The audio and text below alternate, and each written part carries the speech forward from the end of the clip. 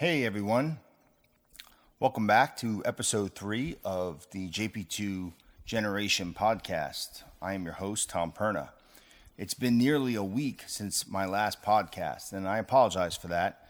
Life has been pretty hectic, and with this whole coronavirus thing, some days you feel like it's God's will, and there's other days where you're just trying to grapple at it, trying to figure out what it is. And it's crazy because it's affecting everyone you know. Everybody we know is affected by it.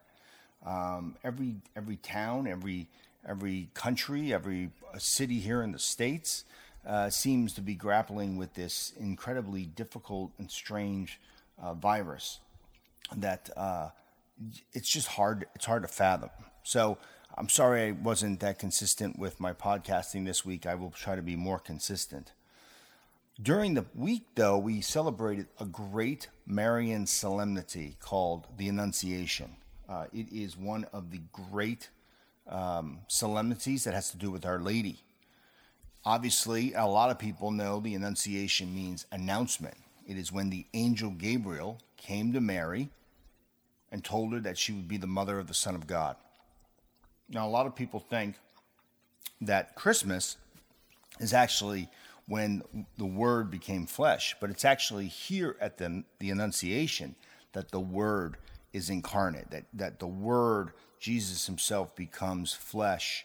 He's a little baby in the womb of Our Lady. So it is here where the Word becomes flesh. It's not just Christmas. Christmas is where is the birth of Jesus, but this is 9 months before. This is March 25th. It's 9 months before Mary gives birth to our Lord. So I kind of want to just explain. I wanted to read it and then explain something that I found fascinating that I only learned a few years ago. Well, actually close to 10 years ago now, thinking about it when I was in grad school. So this is from Luke chapter 1, verse 26 through 38. I'm reading from the Ignatius, what's this? It's the Holy Bible from Ignatius Press. It's the Revised Standard Version. It says, in the 6th month, the angel Gabriel was sent from God to a city of Galilee named Nazareth to a virgin betrothed to a man whose name was Joseph of the house of David, and the virgin's name was Mary. And he came to her and said, Hail, full of grace, the Lord is with you. But she was greatly troubled at the saying, and considered in her mind what sort of greeting this might be. The angel said to her, Do not be afraid, Mary, for you have found favor with God. And behold, you will conceive in your womb and bear a son, and you shall call his name Jesus. He will be great and will be called the Son of the Most High. The Lord God will give to him the throne of his father David, and he will reign over the house of Jacob forever, and of his kingdom there will be no end. And Mary said to the angel, How can this be, since I have no husband? And the angel said to her, The Holy Spirit will come upon you, and the power of the Most High will overshadow you. Therefore the child to be born will be called Holy, the Son of God. And behold, your kinswoman Elizabeth in her old age has also conceived a son. And this is the 6th month with her who was called barren. For with God nothing will be impossible. And Mary said, Behold, I am the handmaid of the Lord. Let it be to me according to your word. And the angel departed from her. I love that reading. It's one of my favorite scripture readings from all of the scriptures, but most especially in Luke. When I hear it in Mass, I often tear up just because of the understanding that I have now of this scripture verse. The one thing I wanted to point out was, and I've had people ask me this in the years I've been doing adult education and adult formation, is, Zechariah in some verses before, and actually right in chapter 1, the same chapter, Zechariah, when the angel tells him that he and Elizabeth would have a child, Zechariah is kind of is surprised. He almost is kind of mocks God in his response, saying, "Come on, how can an old man and an old woman have a child together?" That's when the angel, he actually silences them until the birth of John the Baptist. Imagine that conversation, going home after serving in the temple, because Zechariah was a Levitical priest, serving in the temple, and coming home to Elizabeth, and he can't say anything to her. That would be an interesting conversation. But nevertheless, he's silenced because he kind of mocks God. Kind of, there's a sense that he's saying, he's doubting what God can do. There's a doubting that's happening. Mary also questions the angel, "How can this be since I have no husband?" But her questioning is more of bewilderment than doubt, where Zechariah was strictly focusing, he was completely doubting that his wife was going to bear a child, where Mary, she is more bewildered at the question. So there's a difference between bewilderment and doubt. She doesn't doubt God's providence, God's plan, and that it's possible. She's just kind of bewildered by the whole idea. This is where we understand Mary's fiat too, her yes, which I've written about, and Von Balthazar's written about it, Ratzinger's written about it, JP2's written about it. They've all these great theologians have all talked about it over the years, that her fiat isn't just at the Annunciation, but it's also at Calvary as well. She says yes here, her fiat, her yes to the Lord. Behold, I am the handmaid of the Lord. Let it be done to me according to your word. That's her yes. Her, she's saying yes. This is all part of your will, and I'm saying yes to it. But she says it. But then there's times where at Calvary she says yes again. And then I would also include the wedding feast at Cana in John chapter 2. It's another part of where she says yes.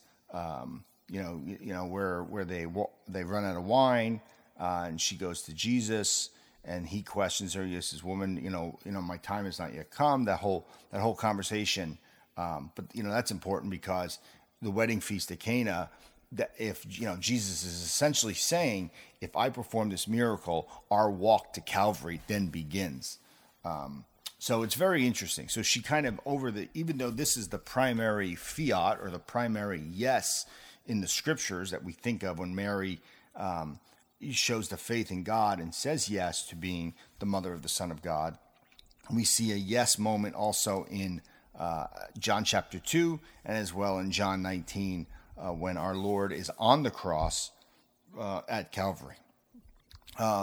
This scripture passage we could spend. If I had done a podcast on Wednesday, I probably would have focused more time on this. But there's one other thing I wanted to talk to you about today too. And yesterday, if you didn't know, yesterday was the 4th anniversary of the passing of Mother Angelica.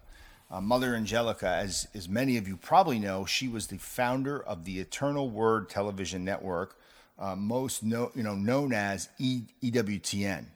And it started off as a small project, and now there's EWTN News, there's they have websites, and they've got obviously the television, which is the primary thing that that Mother Angelica started. And she passed away on March 27th of 2016. I've written a few blog posts on some of her sayings because let me tell you, she was incredibly intelligent and incredibly witty and very blunt and to the point. And that's why I really like Mother Angelica, because she's so blunt and to the point.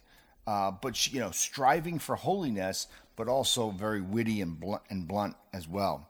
The blog post, the one that's probably my favorite of all the blog posts, is the one I wrote 4 years ago on this date, actually on March 28th.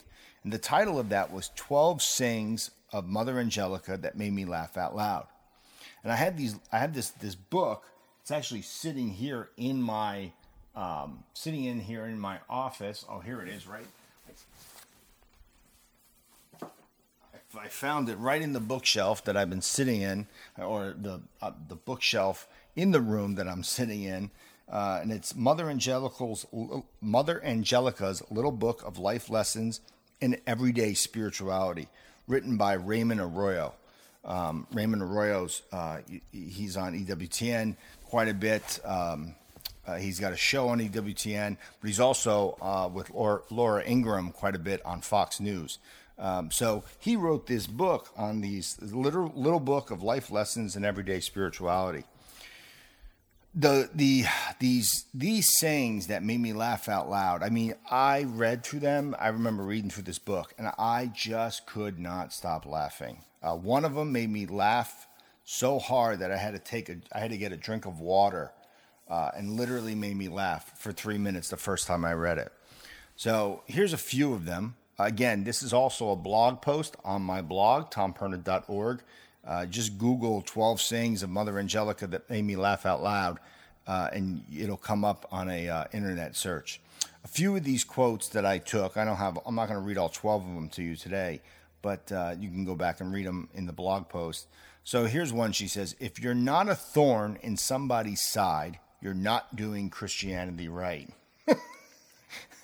I mean, again, even it's been a while since I've read these, and they still make me chuckle. If you're not a thorn in somebody's side, you're not doing Christianity right. Another one, if you're breathing and you've got 2 legs, you're called to holiness. If you're breathing and you've got 2 legs, you're called to holiness. This other one, she said, she's talking about St. Jerome. St. Jerome had a terrible temper. He would hit himself with a rock every time he lost his temper.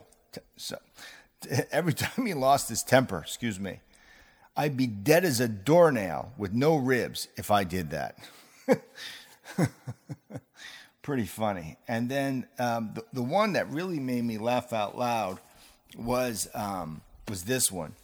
If you're experiencing, and this actually, let me say, this one actually benefits our current situation perfectly, because I think a lot of people are dealing with stress and dealing with tension during this coronavirus epidemic, or actually it's a pandemic by now.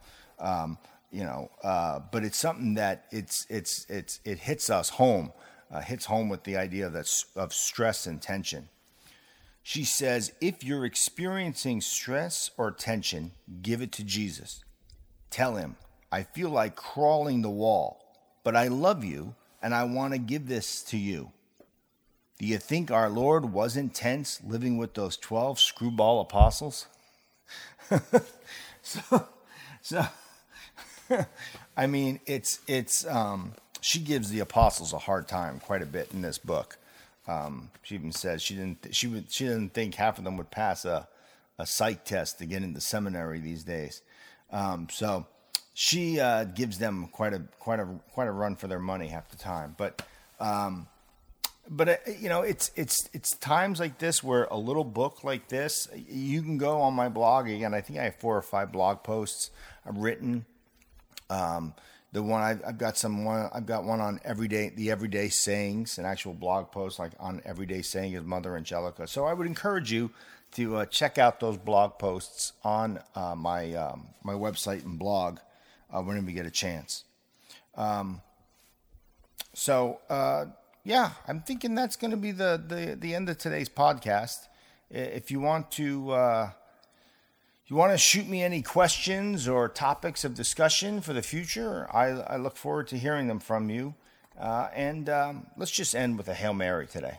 In the name of the Father, Son, Holy Spirit, amen. Hail Mary, full of grace, the Lord is with thee. Blessed art thou among women, and blessed is the fruit of thy womb, Jesus. Holy Mary, Mother of God, pray for us sinners now and at the hour of our death. Amen. The Immaculate Heart of Mary, pray for us. In the name of the Father, Son, Holy Spirit, amen.